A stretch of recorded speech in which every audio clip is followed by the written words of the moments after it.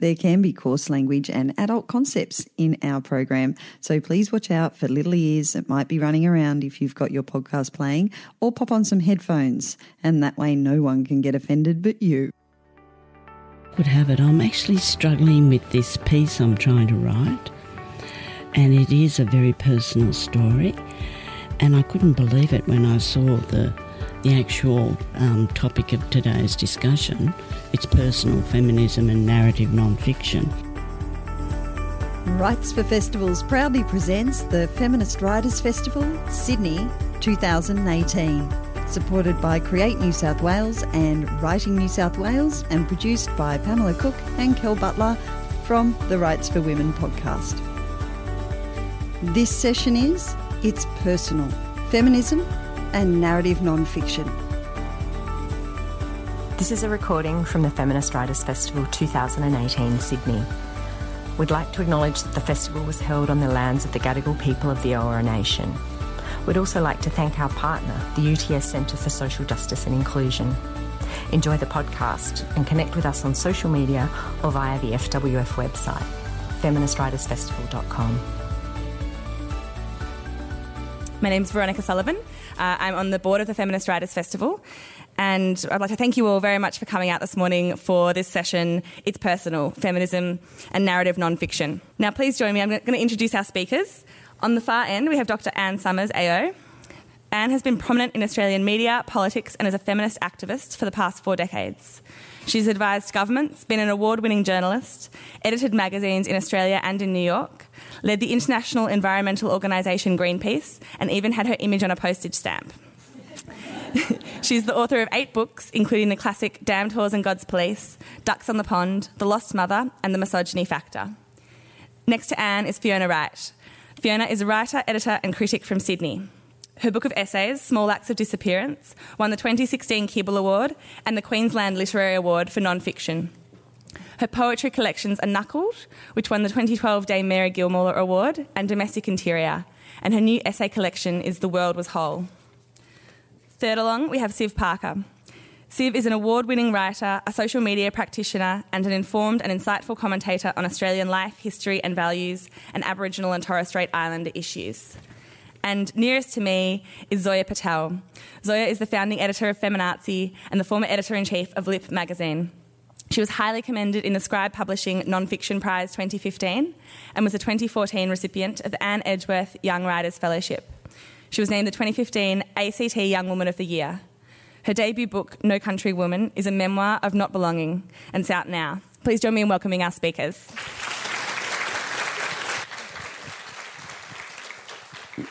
Thank you all so much. What a delight to be here with these amazing women. And now that we've got that awkward part where we have to listen to our bios being read out, I'm really excited to get stuck into this conversation. Before I begin, I would also like to acknowledge the traditional owners of the land that we're meeting on, the Gadigal people of the Eora Nation, and pay my respect to their elders, past, present and emerging. And I'd also just like to say, we're at a Feminist Writers Festival. I think it's really important that we note that any move towards gender equality has to be grounded in reconciliation. So, as someone who is young and therefore gets asked repeatedly what on earth I could possibly have written a memoir about, I think it would be great to start off by asking you guys what drove you to write from a personal perspective. Now, we did talk about this a little bit earlier. So, Siv, I know that partly for you it's about playing witness to, I suppose, the experiences of Indigenous people in Australia to a degree. Would you agree? Yes. I guess the first thing... When I first started writing, I had a whole heap of ideas about why I was writing, but the longer that you write a memoir, when you're writing about yourself, as I was saying this morning, once you start excavating yourself, then what you think at the beginning is not what, in my case anyway, what I think now. So I've been doing this for about 5 years. About halfway into it, I realised that saying that I don't represent all Aboriginal people, this is my perspective, and sort of trying to ground it in myself. Actually, I thought, I don't need to say that anymore, because the whole book is from my perspective. So I believe that once you put writing out there, you've got no control over what someone's going to think about it anyway. So there's so many things that I just wasn't going to, cloud my writing with, like with all of these explanations and disclaimers. And, I thought like I could, have half of the book saying what I'm not. Because I was worried about what perceptions were. So I thought how you demonstrate that you're not worried about what perceptions are is don't worry about them. Yeah. Yeah, absolutely. And Anne, this is not your first memoir, but why this book and why at this time for you? I guess what I wanted to do was this book starts with me age 30, and so it covers my life since then. I wanted to tell the story of Australia. I see it as a social history and a story of an epoch as much as a story of me. I'm a character in the book rather than necessarily the key, the centre of it. It's not in many parts. I guess that the driving theme of it was I've been fortunate enough to have been born at the cusp of a moment when the world changed for women in a way, and we had opportunities that my mother certainly didn't have, and certainly not my grandmother and women going back. I was born at a time when life seemed to have closed in on me, but we had access to education, which changed everything. Women were starting to go into the workforce, and gradually women started to, do all sorts of things. But when I was a teenager, the only women I saw around me and whose lives I could model myself on were my mother, who was what used to be called a housewife, had 6 children, and her three sisters, 2 of whom were married. One of whom was married like her. The other one was a nun, and the third one was on the shelf, which meant she was a spinster. She was 30 and unmarried, and that was a social tragedy in those days. She, of course, I thought was the most interesting of all of them because she had money and independence. I was going to say I love being on the shelf. Yes, exactly. So I just wanted to be able to tell the story of how a girl who grew up with that was her kind of only horizon, how she became the woman I am today. And it's a long story. It takes, it's 40-odd years.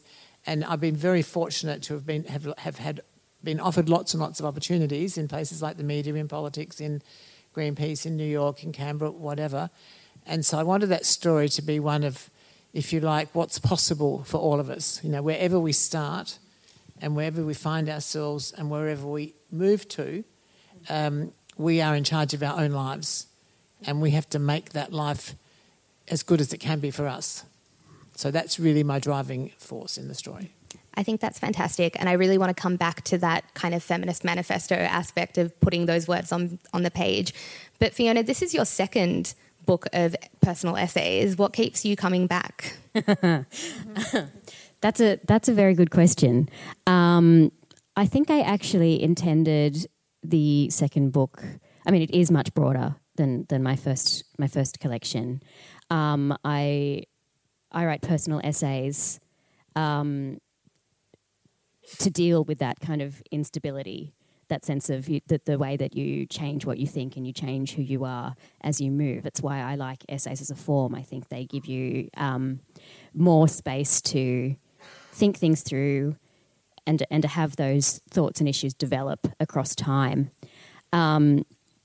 So this second book, I think, is very much about home and belonging, but it took me a long time to realise that one of the reasons I was so interested in that was because my sense of home and my sense of belonging had been disrupted by my illness, and I am interested in writing about and continuing to write about illness, I suppose, because I don't see that many stories about it around yet. I think that's starting to change. I especially don't, and I think we're starting to see more stories about mental illness in particular, but we're still not seeing as many stories about the very heavily stigmatised mental illnesses like anorexia, and psychoses and things that are a little less.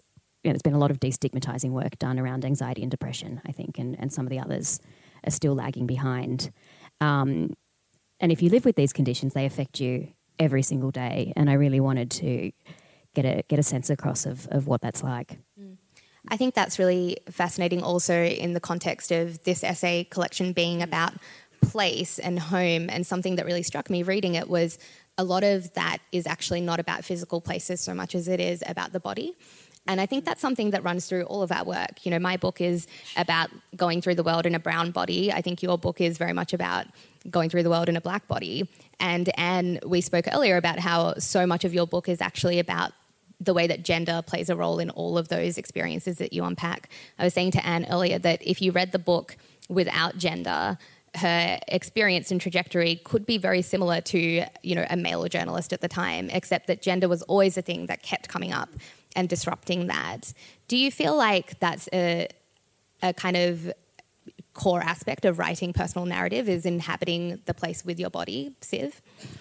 Well, it's interesting, you say, like, in a black body. I mean, I'm obviously black, and my mother was the eldest of 18 children, so there's a very big black family. But I never... Your grandmother must have been a formidable woman. Her story was that she couldn't read and write. She was on Cherbourg when she was a child. She never even got that education as a domestic, as a 12-year-old, because there was a lot of dislocation. And then she started having children, and she died before she was 50. And she couldn't read and write that whole time. So I do... writing to me is really important for lots of reasons, including that one. But for a long time, I didn't really think about being black.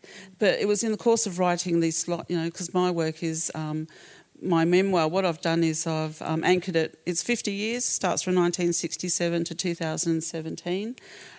Because the 1967 referendum was significant for me, even though I was only sort of a toddler, didn't quite realise that. But there's been one kind of Royal Commission or inquiry, or there's been a whole heap of events over the last 50 years that has impacted on me, including up to last year at Uluru. I was at the convention where they developed the Statement of the Heart. So I've framed it around those 50 years, but for most of my life I haven't really thought about being black, but when you write your stories you realise that things that you were denied or the way that you were treated, I can't help but thinking it's because I was black. Yeah. But at the time when you're living through it, I was very optimistic. I still did all the things that I wanted to do. I didn't really... It held me back in ways, not because I was worried that it would...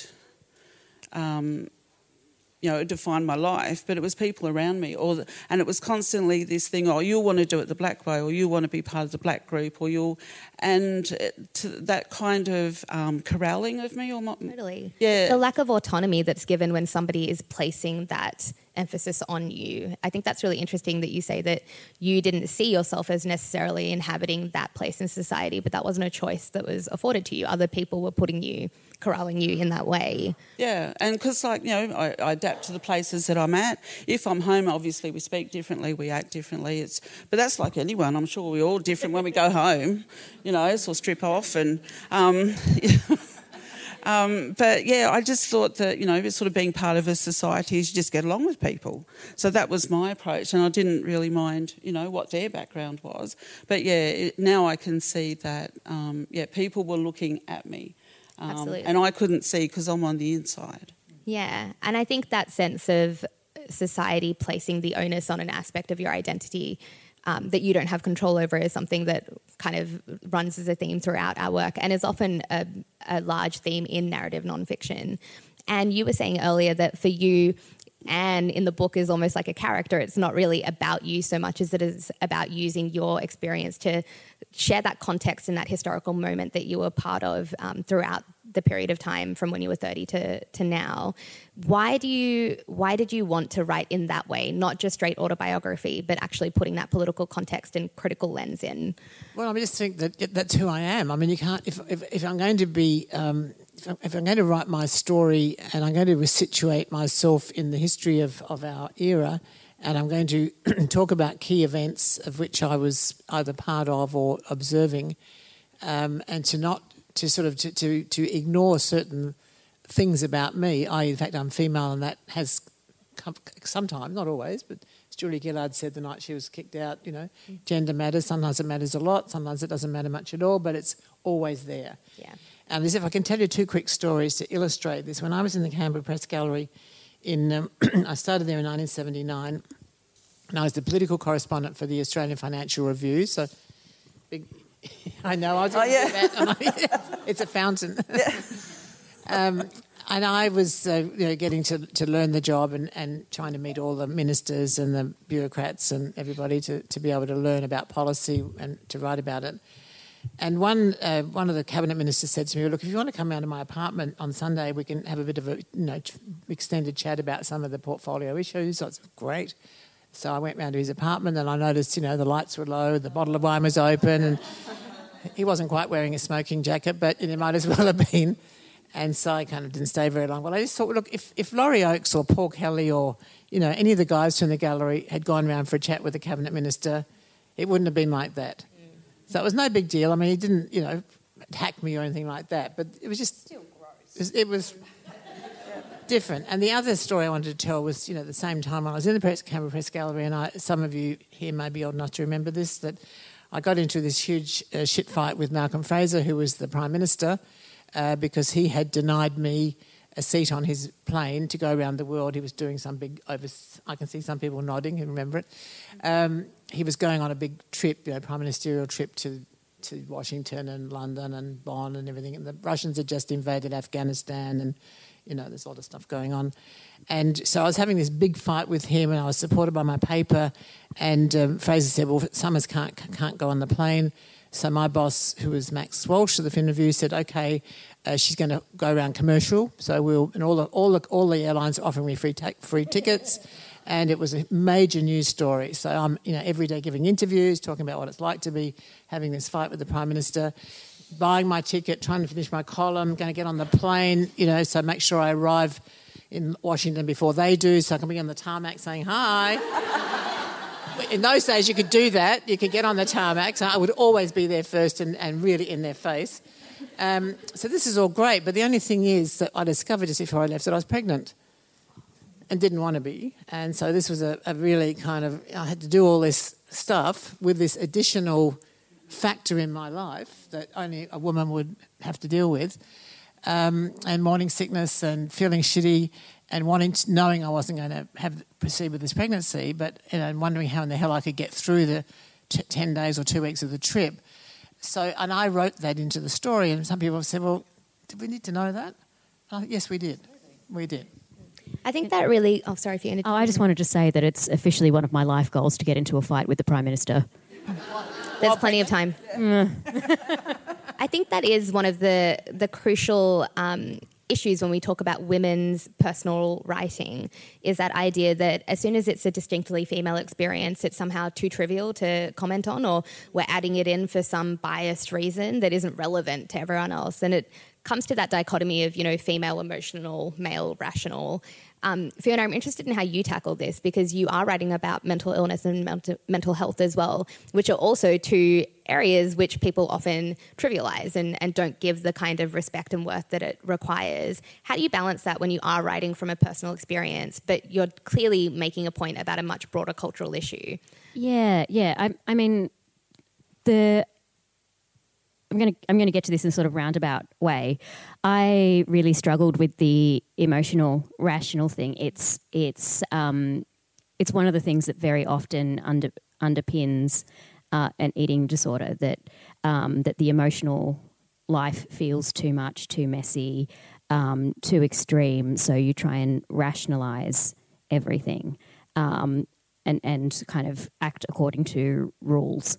And systems, and so it's very much a kind of denying of everything that's emotional and bodily in the place of everything that's rational and brainy. So a really big thing for me in starting to get better or getting better. I use better in the sense of improved rather than better in the sense of well. It's tricky. There needs to be two different words. So one of the things that really I had to address was this kind of disdain for the emotional that I'd picked up. I was going to say somewhere, but I'd picked up from society. Let's face it. And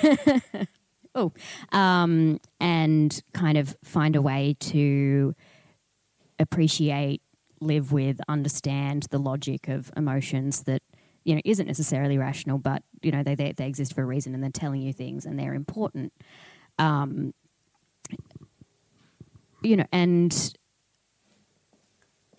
I guess the reason why I kind of bring together, I'm interested in how personal stories resonate in the world because, I think because I firmly believe that the personal is political.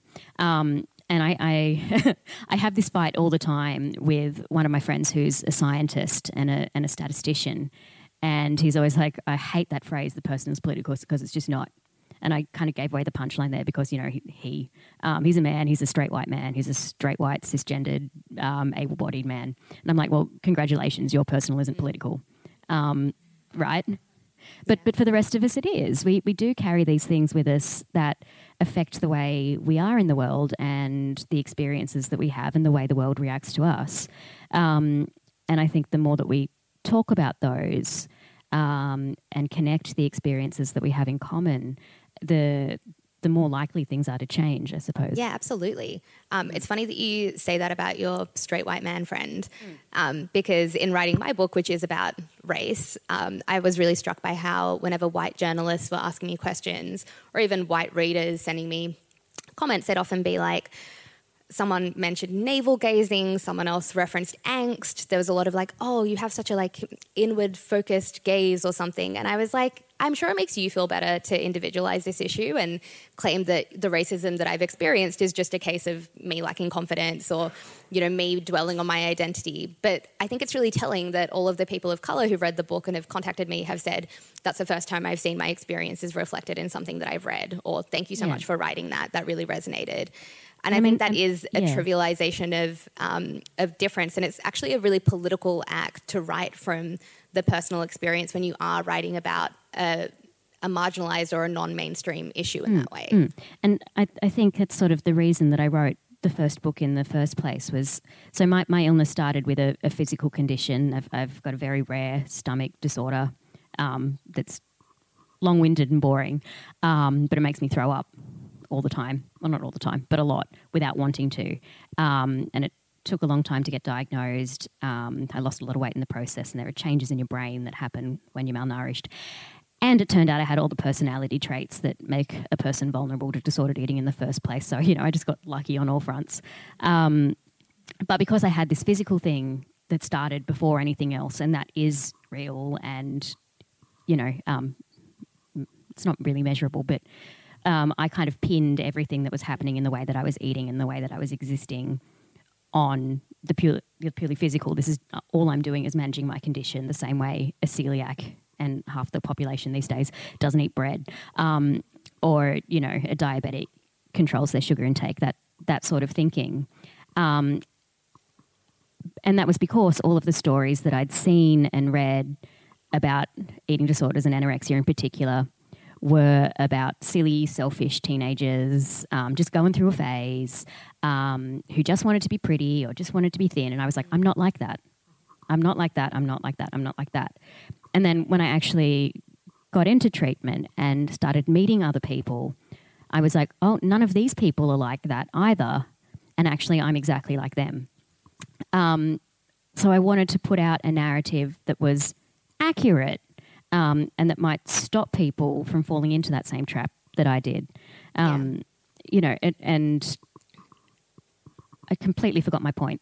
I think what you were getting to was this kind of false dichotomy we have with objectivity as being somehow more true and authentic, like this idea that a medical illness that can be easily traced back to a physical condition is easier for people to understand than a mental illness. Or people, I think I was thinking about people of colour being in touch and being like, these are my experiences, I understand this entirely.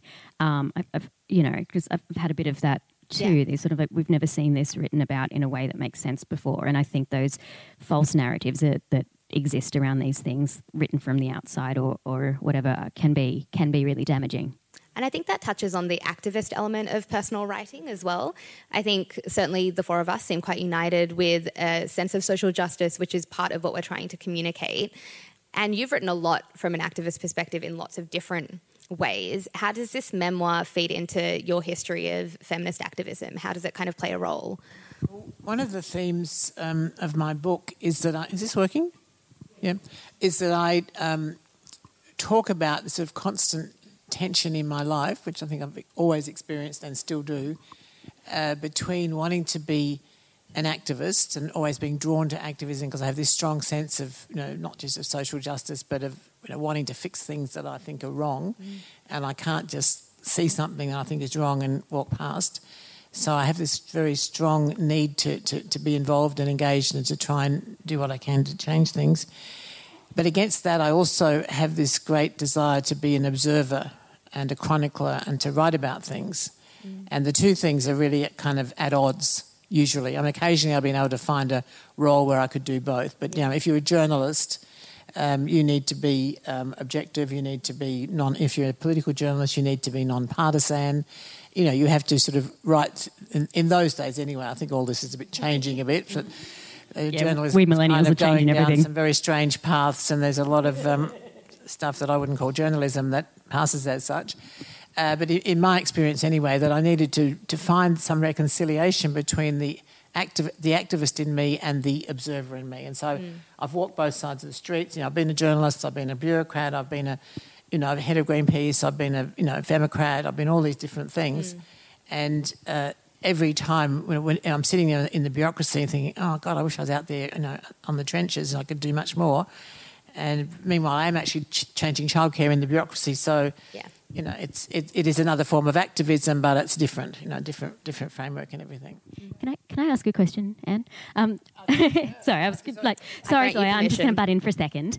I thought there was something really interesting and political too about the fact of starting a memoir at 30 and starting a coming-of-age story at 30, and this sort of sense that comes through the book a lot, and especially towards the end where you're like, this is still a work in progress, this is still happening. When does one, this whole coming-of-age thing up. is... Yeah. I found that really powerful and useful. That's not a question.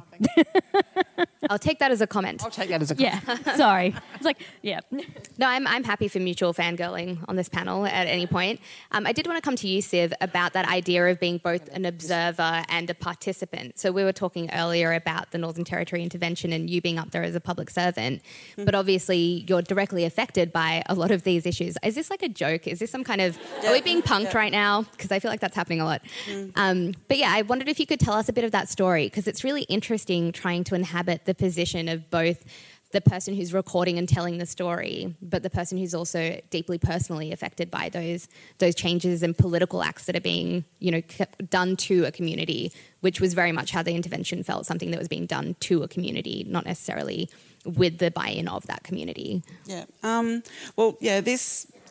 The purpose of my writing now is definitely to be a chronicler of what I've seen and to write it as honestly as I can. And because at this stage, the only person I'm challenging is myself. As I said, I can't control how people will respond to it, but it has to be something that I can live with. So the thing about the Northern Territory intervention, why I felt the need, to write extensively about it, was I just happened to be there. I'd moved back to the Northern Territory. I've lived everywhere, and I particularly like the Northern Territory, so I'd moved back there and just had a public service job. I was a ministerial officer. It was all lovely in a nice office. Listened to ABC Classic FM all day. And then they announced... How I imagine it. Yeah, and this was back in the day when if you saw big news on the television. So we were told, go into the tea room, there's going to be an announcement. And so we went in, it was the Prime Minister and Mal Brough, and they announced this thing called the intervention into the Territory. There was a whole heap of measures that went with it, and there was just so much... to hear it all in one go. But the thing that we grasped on is that, because we were health department, so there was going to be mandatory health checks of Aboriginal children. They estimated there was about 25,000 children. So, the NT manager and all the rest of the staff looked at me like, what did you know about this? And I said, I didn't know anything. But the thing about it was, no one knew about it. The first thing was the AMA had to come out very quickly and say, we don't do... mandatory health checks. Yeah. That's not what we do in Australia. That's actually quite invasive. So that's when they moved to this idea about we could get Defence Force medic teams. And as I said in a little story I tell often, because the perception of the intervention is that this SWAT team came in and with all of their, personnel. Yeah, all of that, stuff. and they descended on a community. It is true we went in Hercules bombers, but that was purely logistics, and it was the worst kind of plane that you could have in an Aboriginal community because they don't have a sealed strip. So when you land, the entire community is engulfed in dust. And it takes a good hour for it to... So we just walk out of the gloom. But the thing about the personnel that I was with, they were volunteers across the Defence Force. So they were Army, Navy, Air Force, Army Reservists, and they all volunteered to do it. So because they're Defence Force, they can fall into a team and do things, but they weren't actually there as any kind of firepower. They, as I said, in the end, all they were doing, because we weren't allowed to drink the local water, most Aboriginal communities have very poor water supplies. So what these blokes did was every hour they had to give me a bottle of chilled water. So it was basically a team of men that followed me around and gave me water. And that's and they played football with the kids. They were quite bored because there wasn't anything to shoot at. The other one of the misconceptions, though, is that there were tanks there. And as I said, you don't know the territory very well if you think we travelled around in tanks. Because, these are long distances. You're not going to go in a tank. Yeah. But what it does is it gives this idea. I mean, it certainly was a terrible idea. If you'd really thought it out, you would have done it completely different. Yeah. You would have engaged the Aboriginal Health Services and said, what are your needs? Yeah. As it was, the burden of dental issues, skin conditions, hearing conditions, babies not being vaccinated. Those were the critical areas. If you'd asked the Aboriginal Health Services, they would have said that. Yeah, what a novel idea, actually consulting with the community. Yeah, but I just happened to be there, which is why I wrote about it. But also because I thought, one of the issues that is sort of certainly present in my time is that Aboriginal people not really consulted about our lives. But just touching on when you talk about being a chronicler, just in the last sort of little while, because I was still sort of working and sort of getting to the point where you think, I think I've actually finished now. And then I received some news last year, and I won't go into details because there were... It did get me thinking, what can I actually write about? So years ago, I just happened to be in a relationship where it wasn't a very successful relationship, and I had decided this isn't working out. So he formed this idea of murder-suicide. Yes, so I won't go into details. That took a real turn. That wasn't what I was expecting you to say. Yeah, and at the time, because I had a full-time job, I had a full-time uni load, I had a small child that I was trying to, get into school, and we were going to the theatre, and he was going to karate classes, teaching him how to swim. My mother was in palliative care. We were organising a funeral. And then I've got this bloke on the side. And so I thought, well, you're just a pest.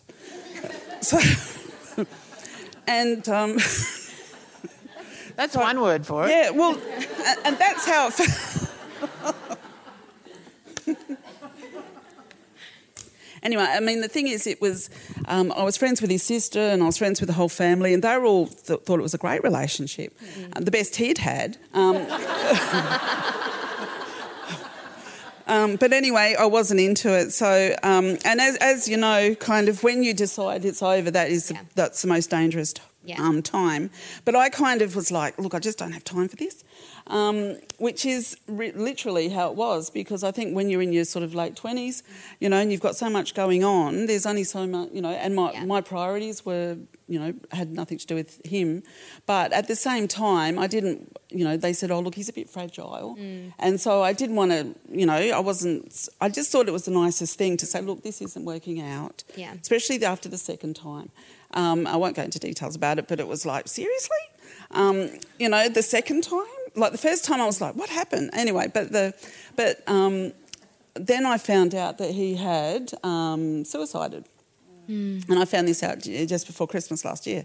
So then I had to go through this whole heap of processing, because I thought I hadn't actually even anticipated including that story at all in my work, because I thought it was... my mother dying was like, at that time, that was the most significant thing in my life. And I also thought, like, how do I approach someone else's mental illness? Yeah. Maybe my own, who knows? Like, you know, at the time, because I'm not trivialising mental illness, but the sort of having your mother die, in my case anyway, was a really significant event. Yeah. It just eclipsed everything. So I thought, really, I'm trying to grapple with how to talk about that period in my life. And being in this relationship didn't seem to fit within that narrative, whereas now I'm thinking, well, you know, because of the violence in Aboriginal communities, it's definitely a thing. Yeah. And also, like, because my experience of it wasn't this thing where it was violent and, you know, you're calling the police. He wasn't physically violent at all. But it was definitely I was in peril, and it would have been devastating for my family.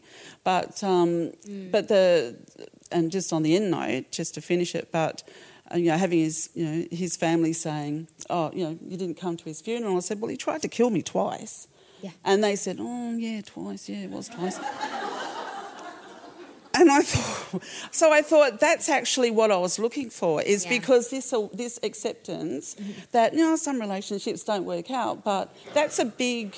Totally, and I think that's we've a normalised perfect example of a deeply personal experience actually being representative of a much bigger issue. Yeah. I do think you've touched on one of the key kind of ethical questions of writing memoir, which is how do you tell other people's stories and how do you include those in your work? And you have a lot of big names in your memoir. There are a lot of people who you're like, oh, Anne got to hang out with all these people. They're like household names. And I suppose you've also got the most experience in terms of telling political stories that inevitably touch on actual people's lives. How have you grappled with that in your career to date? How do you kind of marry that tension of, you know, the right for people to own their story, but also the necessity for some stories to be told? Well, that's the core of what memoir is about in many ways. Certainly in my first book, Ducks on the Pond, where I tell the story of my family and my upbringing and my childhood, it wasn't physically violent, but it was extremely hostile environment I grew up in. And my father was, you know, a very bad drunk, and our lives were, you know, pretty terrible. I left home the second I was legally able to. My mother was just devastated by that book and by telling that story. And even though I'd interviewed her about it, she knew I was writing it, but somehow she just didn't kind of register. When I sent her the page proofs, and I sent to her and all my brothers the page proofs, and most of the brothers thought it was great, and they said, thank God, you know, this story should be out there. She just said she couldn't live with it. There's no way she could live with it. And it was very, very tough. And I mean, she eventually came round after lots and lots of people kind of worked on her, not me, but, you know, she went to all the priests and the nuns, and she said, isn't this terrible? And they said, no, actually it's not. And that kind of was quite confronting for her. And eventually she realised that, or she came up with this sort of trope of saying, well, you know, writers have to do this, don't they? Yeah. Yeah, writers have to do this, and it was kind of my psychosis or something that I had to tell this story that... and I had thought, you know, this is an extremely common Australian story. We are not the only Irish Catholic family whose father came back from the war, a total alcoholic, and, you know, made the lives of his family hell. And one of the things I've done in this new book, Unfettered and Alive, is to have a little bit of a side journey looking at my father's father and what the First World War did to that men of that generation, and how my father's upbringing was a very violent one too, and how actually the violence in our family has reduced and got better. It was shocking for my father, and his father, you know, beat up his brother and broke his arm, broke his jaw, and, you know, the Adelaide Hospital refused to believe that a father could have done this to his, and what he did to my grandmother was. So one of the stories I tell is how, you know, when he died, when this grandfather of mine died, his wife, my nana, and his two sons, my father and his brother, they bored him a hole in the ground, and that was it. Hole in the ground at the West Terrace Cemetery in Adelaide. No name tag, no headstone, no cross, no name, nothing. And it wasn't until, you know, he was there for 70 years before my brothers and I decided that we would reclaim him. And so there's a section in my book about how we decided to give him a headstone. Yeah. And how we decided we would confront this issue of... I know I'm not answering your question, but I'm telling another story, which I hope is okay. Of course it's okay. Answer the question later. So we decided, partly because I'd written another book called The Lost Mother, where I touched on this story, and a woman in her 80s had got in touch with me and said, look, she was the daughter of a World War I veteran, and she had gone to France and seen all the graves of all the the unmarked graves of men who died there. And she said, you have a chance to reclaim your grandfather, and you should. So I told my brothers and my cousin, the daughter of the other brother. And then Rosie Batty, happened, and Rosie Batty made that incredible speech, after her son was murdered. And she said that families have to start talking about violence. Yeah. And so we decided this would be our kind of contribution to that thing. So we gave my grandfather a headstone. We decided that we didn't forgive him in any way for his behaviour, but we were willing to acknowledge him and bring him into our family. And so we contacted the War Graves Commission, and we got permission to use the Army insignia on the headstone. And we had thought long and hard about what we were going to put on it. And we thought, well, look, his wife and his sons didn't want to bury him and didn't want their names on his headstone, so we didn't feel we could do that. So we just put his name, his dates, his war service, and said, erected by his grandchildren, and we just put our names on it, and that was it. But the really chilling thing, as I write in the book, is when we had this little ceremony in West Terrace Cemetery in Adelaide in late 2014, and it's a really kind of ratty part of the cemetery. It's the Catholic part of the cemetery. It's a bad part. And it's, when we first found the grave, it had a tree growing through it. So whenever we've tidied it up a bit, put this headstone there. But as we kind of finished the cemetery, I kind of looked around and I just couldn't believe there was row after row after row of unmarked graves. So this is common. I feel like that is actually a really great example of how your experience is telling another story. But it's fascinating to me that as a woman, your memoir has to take part of its time talking about toxic masculinity. Like what you're talking about is gender norms that reinforce this idea of masculinity in a particular way, in a violent way. I think what you were talking about earlier as well about your family's reaction to your first memoir touches on something that Fiona and I were talking about earlier as well, which is this idea that it's not just telling our families stories that seem so confronting to them, but it's also our families suddenly getting this insight into our own mental kind of dialogue that we have with ourselves. And I know that my family were really surprised by a lot that I was grappling with, but it also, for the first time, opened up these conversations about our shared experiences of racism that we just never talked about. And Fiona, you were saying that your mother found it quite confronting to have to relive the pain that you were in some of your essays. Yeah, and I think that's hard for anybody, right? There are parts of yourselves that you don't share on a day-to-day basis, but then you write about them. You're like, hey, surprise. I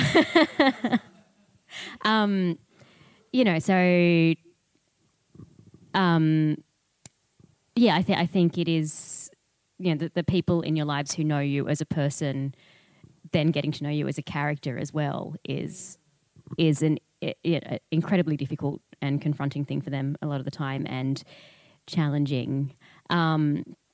I like what you said about it opening up conversations with your family though too, because I think that certainly happened with Small Acts, that there were some conversations that my family was suddenly able to have in a way that, I always make this joke about the skinniest elephant in the room, which is a terrible joke, but, I'm going to roll with it.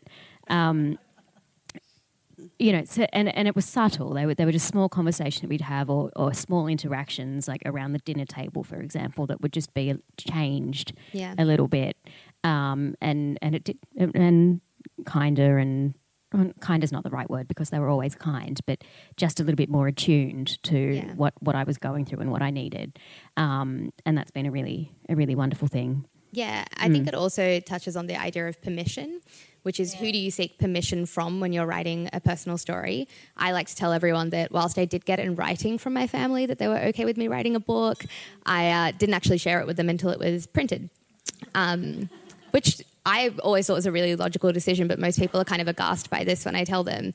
And it's because for me, I wanted to make it really clear that it was my book from my perspective. And whilst they're in it, I'm not trying to speak on their behalf because, the key thing for me has always been the cultural conflict that exists, not with me in mainstream Australia, but with me and my family. And the huge gap that exists between my parents and myself, which is why it's fascinating to me that so many people have said it reads like a love letter to your family. And it totally is. I just didn't realise that's what I was writing at the time.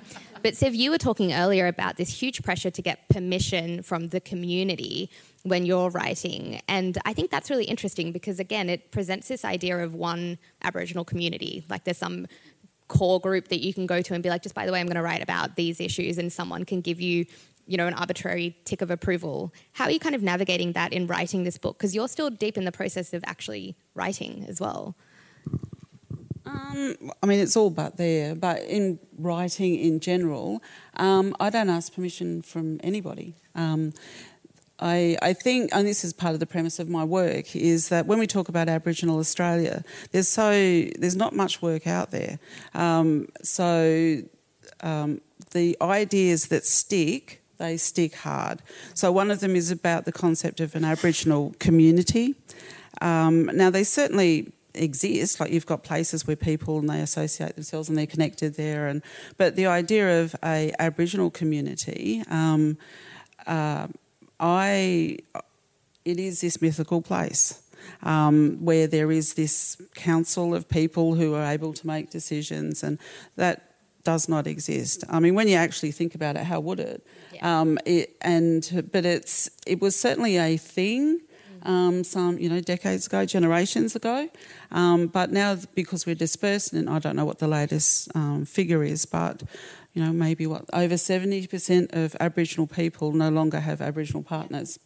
If the community is they're who they've married in with and all of their family, the Aboriginal community has changed considerably because it's pretty much Australia now. Yeah. The idea about having to ask permission, that's all about what can we say that is either going to strengthen our cause or going to damage it. Yeah. And the ideas about what is dangerous for us, that's what I am interested in, because it's pretty much the same thing. It was, that the outside, people who are not of this kind of Aboriginal that doesn't quite exist anymore. But, there's dangers out there if we talk too much about us. So, but really what it got down to is there's no other way to avoid it. It was the men. Yeah. Because when you talk about the political, it's mainly men who they're sort of dealing with these big picture issues and making these decisions. And my view is what I could see, as I said, it's over a 50-year period, is that in that equation, the women are the ones that suffer and the children aren't even factored in at all. So what I've been saying for the last few years is if we're pushing these positions, the women's status is not going to be elevated. We're going to continue to be held down, and you are sacrificing other people's children. Yeah. Because, if we all stick to this plan. So when I say we, I mean, these are the kind of general discussions that go on. We're all different, of course, but it's pretty obvious that there is a dominant narrative and there's a prevailing point of view. So my approach is I'm interested in the status of women. Yeah. I don't know whether it's because I come from a matrilineal society, if it's just a coincidence. Matrilineal as in we're not the leaders, because the leaders, that concept doesn't really exist anyway. In our sort of life, but it was because, if you're talking about the big picture and the good stuff will filter down eventually, I can see that adhering to that point of view, it hasn't worked. And I don't know, you might know where it was. There was footage, it's black and white footage, and there's a group of Aboriginal women and a group of, I think they were described as white feminists. But there was some sort of meeting that was in Canberra, so black and white, I'm thinking it was the 70s. But I don't know what they were talking about because there's always a voiceover. Sorry, I just had a drink. But what it seemed to me was there was this, how I interpret it was there was this yearning on the faces of the black women because they could see talking to white women that there was, and I don't really like to use those expressions anymore, but they could tell by talking to this other group that women's rights were important, because that's not a thing that we generally talk about in the Aboriginal community. We talk about community, family, warriors, there's all of these kind of tropes that sort of exist in our world. But women, it's just in recent times that people have started to run campaigns around women, but as far as I can see it, it's always secondary. Yeah. Well, if I could just say something there. In the very early days of the women's movement, say like in the early 70s, there were Aboriginal women and other women of colour were definitely involved. And I know there's a bit of mythology around now that it was all just, white women and nobody else. That's not true. Yeah. And certainly Marcia Langton was always involved. Bobby Sykes, the late Bobby Sykes was Roberta Sykes, very involved. Mm-hmm. Sakai Holland, who, the Rhodesian woman or Zimbabwean woman, who then went back to Zimbabwe and, became a minister in the Mugabe government back before it, turned into the horrifying regime that it became. And that's just, and there are many others, like Mum Shaw was also involved. There are many other women, and we used to have meetings. I don't know the particular footage that you're referring to, but then I didn't live in Canberra.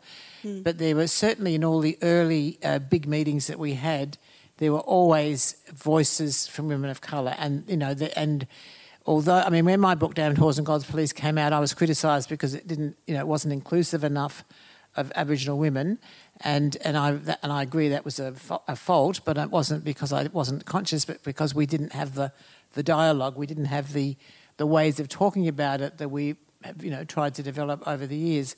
But nevertheless, I think there was more connection and more integration and more mutual interest and acceptance than there has been for a long time since. And it's a shame that we lost that. Absolutely. I can see, because there was the 70s, I was conscious of this, and then 80s, 90s, like a lot of black women, when the universities started extending mature age education and created enclaves at universities for black people, we all in droves went to university. And there was this idea that if, it was still dragging on in the 90s, that if you chose to be educated, then it was like you were agreeing to assimilation. And there was all of this kind of criticism that came down on women. There were men at university as well, but this idea was that, we shouldn't be getting educated. But by the 90s, certainly we were a lot more... The thing about education is it gives you access to other ideas, and we just weren't interested. It was almost comical. But you could also hear vestiges of what people have been saying for decades. We're all about the same age, us women, and now I can see... there are still pockets of that kind of holding people back, simply because not everyone has died who was around when, these ideas formed and took hold. So, I don't know the language around feminism because it just wasn't part of how we spoke about ourselves. But definitely I know what it's like to be, as a woman, to be, held down. But if you talk to Larissa, for example, Larissa Barent, she, a couple of years ago, I think it was 2 years ago now, we had a conference actually at UTS to mark the 40th anniversary of Damned Whores and God's Police. And it was not a conference about me, it was a conference about the book and the ideas and its legacy and its relevance for today. And Larissa gave one of the keynote addresses, and it was an absolutely brilliant address, which I can find. I've got it somewhere in my computer. But she talked about the impact of that book on her as a young Aboriginal woman. And contrary to the view that this was this terrible white racist book, which, I think that's a bit of an exaggeration, but people were very critical of it from that point of view, Larissa had a completely different take on it. And that was it. Said she, I can't remember her exact words, so I don't want to misquote her, but she certainly learned. She took things from the book about the way in which Aboriginal women have been treated in the frontier days, the colonial days. That she thought the analysis that I brought to that told her things that were very valuable to her, and that she thought that she certainly could identify with contemporary feminism of the early 70s, even though she was quite young then. I think she was just a kid. But I just think her perspective is one that challenges this narrative that we've sort of had over the last few years. And I think that definitely touches on something that we were talking about earlier around allowing diversity within marginalised communities and allowing for a multitude of opinions instead of kind of having the one approved voice that we all have to kind of adhere to. I could listen to this discussion forever, but I am conscious of the time. So I wondered if anyone in the audience had a question at this point. Two questions. The first one is for Siv. You mentioned that I think 70% of Aboriginal people are no longer with Aboriginal partners. Is that why is that, and is that an issue? Is that a very troubling issue within the Aboriginal community? And I'll just let you ruminate over that while I ask the second question, and this is for Anne. I really liked what you said about your aunt, and I noticed in the past maybe 12 months of me intensely reading a lot of feminist women writers that they've often mentioned aunts and the impact they've had. And I wonder if it's necessarily because the aunts and the female writers haven't had children, and I wonder if it's necessarily the fact that they haven't had children that they've been able to make this other narrative of a modelling another way of living, and if that's something that we should celebrate more, or I don't know. Well, just in answer, thank you for the question. That stat, it's around somewhere. I don't know the exact number, but it's quite clear from my own observations that that's what's happening. Some of it is because we've moved from being to sort of small Aboriginal communities, and people have moved into other areas, and you just meet someone, and we're not necessarily looking for someone who's Aboriginal. I think part of the Aboriginal community, and in some ways this is one of the reasons why we've probably suffered unduly, is we accept anybody. And also this also extends to if you have a relationship with someone who's out of the group, it's not particularly taboo. I don't think, because it's just because it's so common, I guess. Now, I'm interested in why. Why has that happened? Now, because of not just the violence between, gendered violence, but one of the things about having intergenerational trauma is that there is a lot of other kinds of violence that's in the community. They call it lateral violence. It's just, and some of the controls, it's actually not coming from older people, it's from younger people. So, and, of course, if you're sort of third, fourth, fifth generation, where you've had all of these things have happened and it hasn't been dealt with properly, then this is where it's coming out. It's in the younger generation. So in some cases, people would leave a community because they don't, it's very uncomfortable to be around families who aren't coping, to put it quite bluntly. I chose to move to Bourke in 2000 when it was described as the most dangerous town in Australia. And I thought, what does that look like? Because that wasn't where I came from. So I moved out there, and I thought, I bet it's because of the Aboriginal people. They're not saying it's the most dangerous town because of the black people, but I suspected it had something to do with that. And it was the crime, mainly a lot of robbery, arson, sexual assault, lots of intimidation. It has a population where, mainly young people, children, a few teenagers, a few older people. People get out if they can. Poverty, illness, all the rest of it. That's the kind of community that you would leave if you could. And one of the good things is because I somehow got talked into doing youth work. I didn't move out there to do youth work. I was offered a job running a crisis centre working with the families. And when they said with the kids, I said, oh, no, I don't like the kids here. And I wasn't joking, because I said, they've already broken into my house 6 times. And you sort of, again, you normalise things like you have 2 dogs, and sorry for anyone who's a dog lover, but the reason why you have 2 is if you have one, they can kill your dog. If you have 2, they're looking for the other one. So you get 2. So, yeah, I had ferocious dogs. They were lovely, never bit me, but the thing is you have all of without realising, I was only there for 3 years, but you start to live a particular way, and things that you see which would horrify me now to even think about it or write about it would just become normal. But I think this is one of the reasons why, for your children, and I think it is women, it's primarily women. You want a better life for your children, and this is what we were saying when we were at university, having access to feminist works. Very few of them were written by black women, unless they were American, but this idea that women had we're entitled to think about their lives. And so for us, it was a very clear decision when you had, like the blokes from the music centre or something saying, education's white, And we said, no, well, we're entitled to look after our children. So, And yourself. Yes, and yourself. And this is the thing, is it always seemed to be like we had to have a reason why we're entitled to what is actually quite, it's a human right. Yeah. So that's long answers.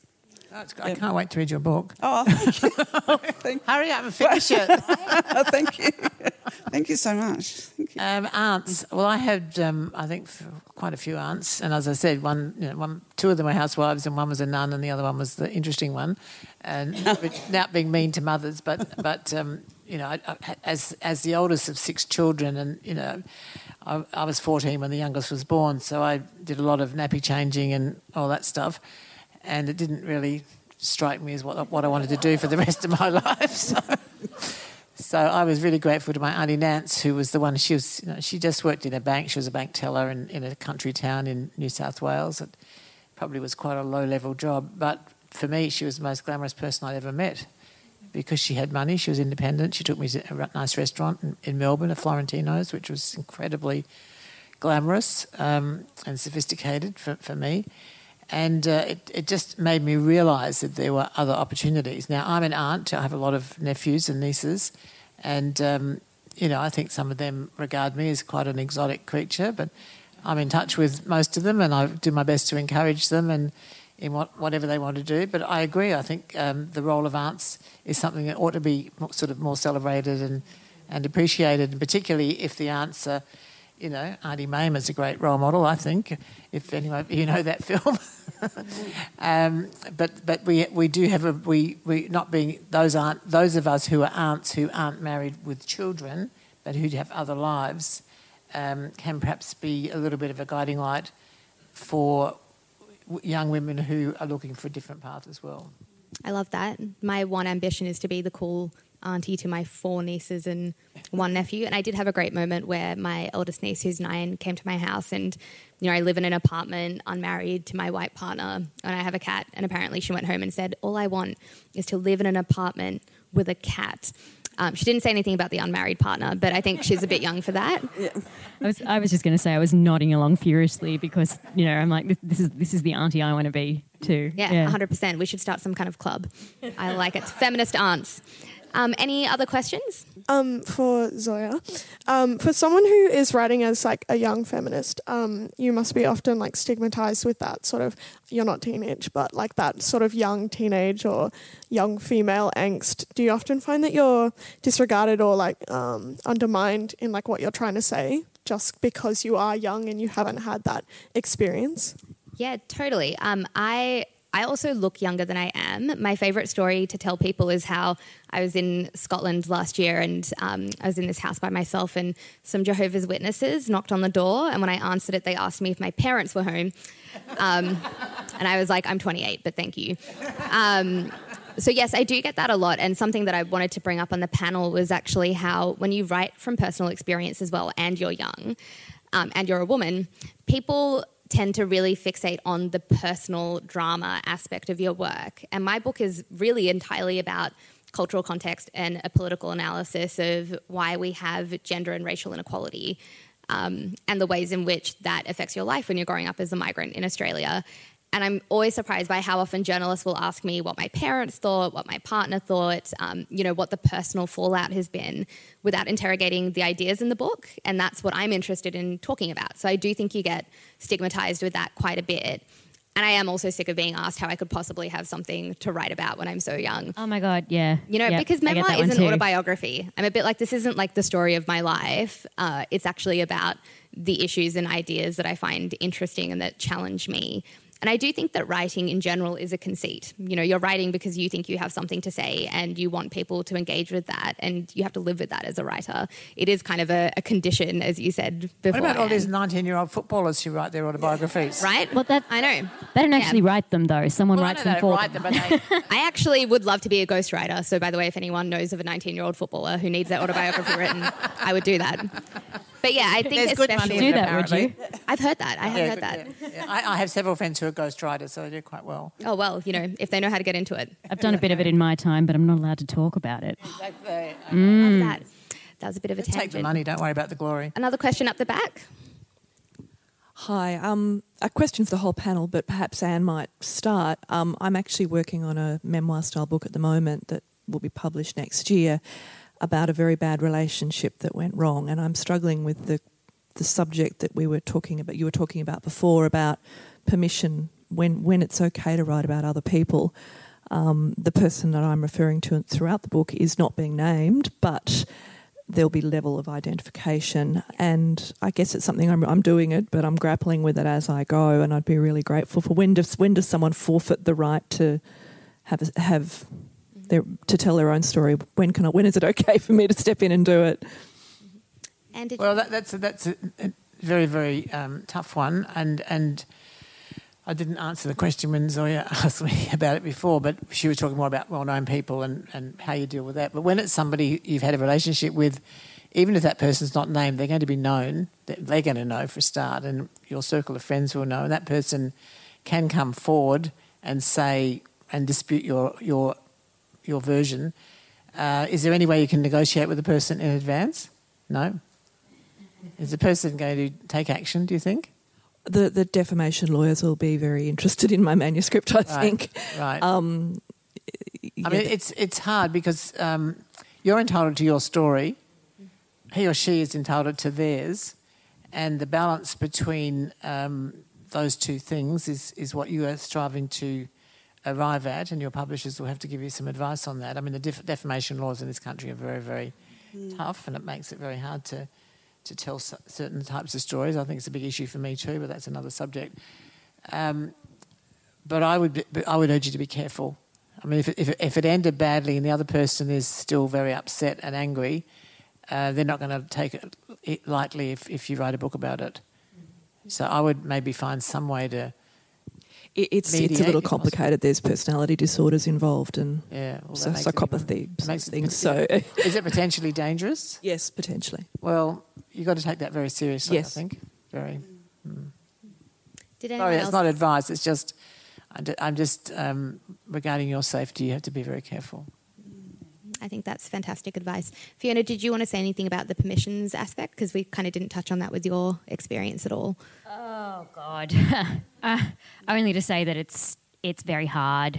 And I think it's different for each piece and for each writer. Different considerations come into account. And it's different for each book too. I was, in my first book, some of the experiences I wrote about were being in hospitals with other patients, and I wanted to be very careful with those stories because another kind of preoccupation of anorexia is the way that you present in the world and what people think of you, kind of having a really high value and worrying a lot about what people think of you and the face that you show to the world. So trying to control that and shut it all down. So I thought it would be a violence to present someone else's face to the world from my perspective, if that was something that they were already nervous about.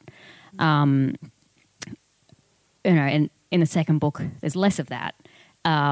It's more sort of family and friends and things like that. And I am quite happy to admit that I don't know how to negotiate those ethics, and I'm still figuring it out, and I'm still making mistakes. And my approach is always just to try and have conversations with people. But obviously, when you can't have conversations with those people, what do you do? I think it's about finding that balance, both within yourself and I think, taking the safety aspect into consideration of what you're willing to possibly lose and what you think the world can gain from a certain story. Like I wrote a whole other memoir years ago and then was like, I can't publish this until my parents die. So this book is the book that I can publish while they're alive. Somebody, in fact, on the radio yesterday, I was asked, did you did you think that you had to wait until your family was dead, basically? And I was like, oh, there'll be other memoirs when they are dead. Like, I'm sure that'll happen. I'm waiting for that. But this one is for now, because I do think you have to take very seriously the impact that it can have on your relationships, and it is a hard one to navigate. My family are like characters now. Yeah. My mother said she wished I'd waited till she was dead. Yeah. But I do find this fascinating though, right? Because there are a bunch of male writers who write very personally, and I'm thinking of our friend Knausgaard here, who don't give a damn. Yeah. And they're like, yeah, I'm going to blow up my life, don't care. I am not that person, and I'm yet to meet a woman writer who is. Yeah, I do think women are judged very harshly for their supposed treatment of other people and are expected to be responsible for that in a way that men aren't. Yeah. Absolutely. I think we have time for one more question. Yep. You were very quick with your hand there. Hi, everyone, and thank you for sharing your stories and talking about your work. I have a question about readers. There was a session here yesterday that unfortunately I couldn't be at about whether men read fiction. I want to ask about whether you think, and Anne is probably at the centre of this given that you're right in the middle of a book tour, about whether men read narrative non-fiction by women. Because I think I'm a publisher and a writer, and anybody who goes into a bookstore or looks at promotions around Father's Day will get a very particular view about what's being pushed to male readers and the women who buy books for them. And let me tell you, it's not feminist non-fiction. I don't know. My book was on a recommended for Father's Day shelf, and I had a little giggle thinking about the poor dad who got that book for Father's Day. Well, maybe I can start, Pip. Because, yes, I've had 2 weeks and I've got another 2 weeks to go. I'm travelling all around Australia doing lots and lots of events. And it is true that the majority of the audiences who come to see me are women, but not exclusively, but mostly women. But can I point out we've got like one man in the audience here? Oh, yeah. Hi. Hi, thank you. But there's one. But one thing that I've been quite struck by when I first arrived here is the number of men, and particularly some quite well-known men in, I probably shouldn't name them, but men in kind of big media positions at the ABC on a Monday night, who have just like devoured the book and love it because of the politics, and they love all the stories about the early journalism and stuff, and that's kind of been gratifying that if that's a way into the rest of the story, that's great, that's fine. But the other thing is I've discovered the number of Australian men, maybe of a certain age, who are huge Joni Mitchell fans. And so at the time, so I love meeting lots and lots of women who had no idea that the title refers to a Joni Mitchell song because they'd never. In fact, I was having my makeup done the other day at Channel 7, and they said, "What's your book about?" And I tried to explain to them, and eyes glazed over. I said, the title is from a Joni Mitchell song, and one woman was doing my hair, the other was doing my face because we had 5 minutes before I went on air, and the one who was doing my hair said, "Never heard of her," and the one doing my face said, "Yes, I've heard of her because of that movie, Love Actually." Oh, God. Oh, God. Oh, wow. And, you all know the story.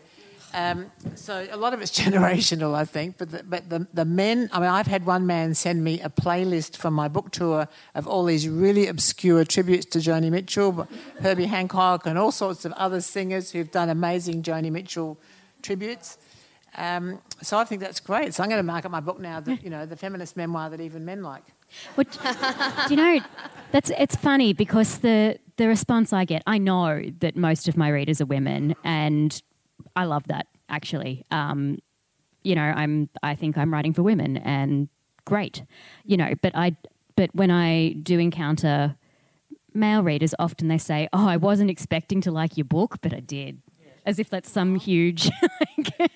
I'm like, thanks, I would love, I would just really like one man in particular to read my book, mostly for book sales. I reckon if Andrew Bolt could get really angry about it on Sky. I've been waiting for that. I don't know if I should ask someone to send it. It'll be arranged. Yeah, I'm considering sending a copy anonymously. just to get that going. But that's my marketing brain. What about you, Siv? Do you feel as if your work will be consumed equally by both genders? I mean, it's certainly something I thought about when I was framing how I was going to write it, like who is the audience. And I guess, I mean, you don't know, I still don't really quite know how people are going to engage with my work. And just as a little story, I wrote this other series and it was there was a male character in it, and it was just this sort of series that I did. And I was approached by a fella who runs a literary event, and they were doing something for Valentine's Day, and he said, "Could you do a reading of that story? I think it's fantastic for Valentine's Day." And I said, "It's not really a Valentine story." I mean, it's about this bloke who comes out of jail, and it's his experiences when he's in jail, and you know, you can, if you boil water and put honey in it and throw it on someone, their flesh will just come straight off. Oh yeah, so romantic. Yeah. Anyway, so I did this reading. So Valentine's Day commemorates martyrs as well. Maybe that's where he was coming from. But the thing is, so there was all these other people, and they got up and they told their little stories, and they're all lovely. And then I thought, and then I got up and told mine. It was complete silence. And at the end, you know, you get that kind of bit scared clapping. But I said to my sister, I said, "How come people don't like my work?" Because my sister was then, she said, "You scare people, love." But he said, and later he said, "Oh, that was great." And I said, "I'm still not really sure why you asked me." He said, "I thought it was beautiful." Well, he actually didn't say it in that voice. He said, "I thought it was beautiful." But the thing about it is there was something about the intimacy, the way I created this character and the inner world of this character that he really liked. And as someone said to me, someone I really admire, because he read it, and he said, "Siv, have you been in jail?" And I said, "No, Bruce, I haven't been in jail." And he said, "Oh, well, I have, and you really get those bastards." There you go. I feel like... I think there's two lessons from that. One is you never know who's going to read your book, and I think the second is that you shouldn't allow your sister to write the cover quote for your book. Well, I thought the lesson was I know how to burn someone's flesh off now. Yeah. If there's one thing you take from the Feminist Writers Festival. Yes. That's a beautiful note to end on, isn't it?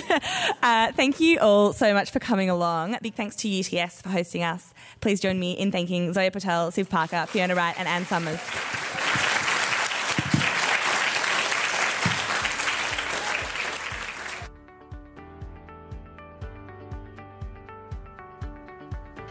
If you enjoyed this presentation of Rights for Festivals, please jump onto the Rights for Women website, www.rightsforwomen.com, to see what else we have on offer. There's Mudgee, there's the National Young Writers Festival, we have Scone coming up, so jump onto our website and hit subscribe wherever you get your podcasts. You can also follow us on Facebook and Twitter. Thank you for listening, and thank you for supporting writing festivals. They're a really important part of our writing, reading and living community.